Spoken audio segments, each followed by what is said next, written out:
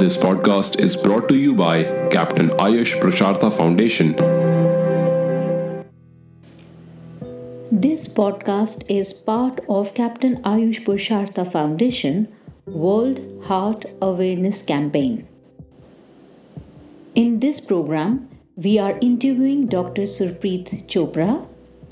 This interview was conducted by CAF intern Kanchan Nautiyal.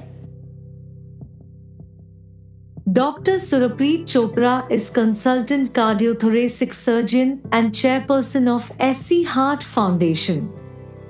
It is an NGO based in Chhattisgarh with a mission to provide state-of-the-art healthcare services at no or minimal cost to underprivileged. Dr. Chopra, what are the risks associated with heart?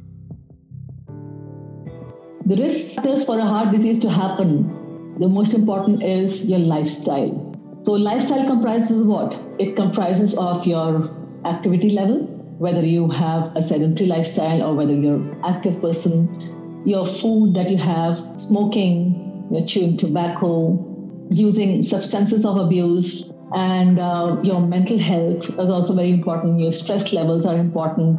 Your hereditary is also very important. If you have somebody in the family who has had heart and lifestyle disease, for example, like who's had a heart attack or a heart fail or who's had a high blood pressure or diabetes, these are the things that are hereditary and they will trickle down in your family.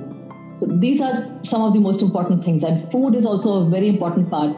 What I tell my patients and what I tell the whole population is, I emphasize on Sattvic Ahar. Sattvic is basically plant-based food.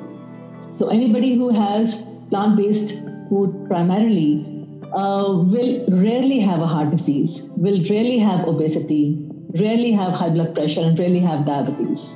So these are the things that are important. Food is important. If you have, if there is high quantity of meat, or if there is a high quantity of oil or salt or sugars in your food, these are the things that push you to the edge and bring about this heart and lifestyle disease in your body.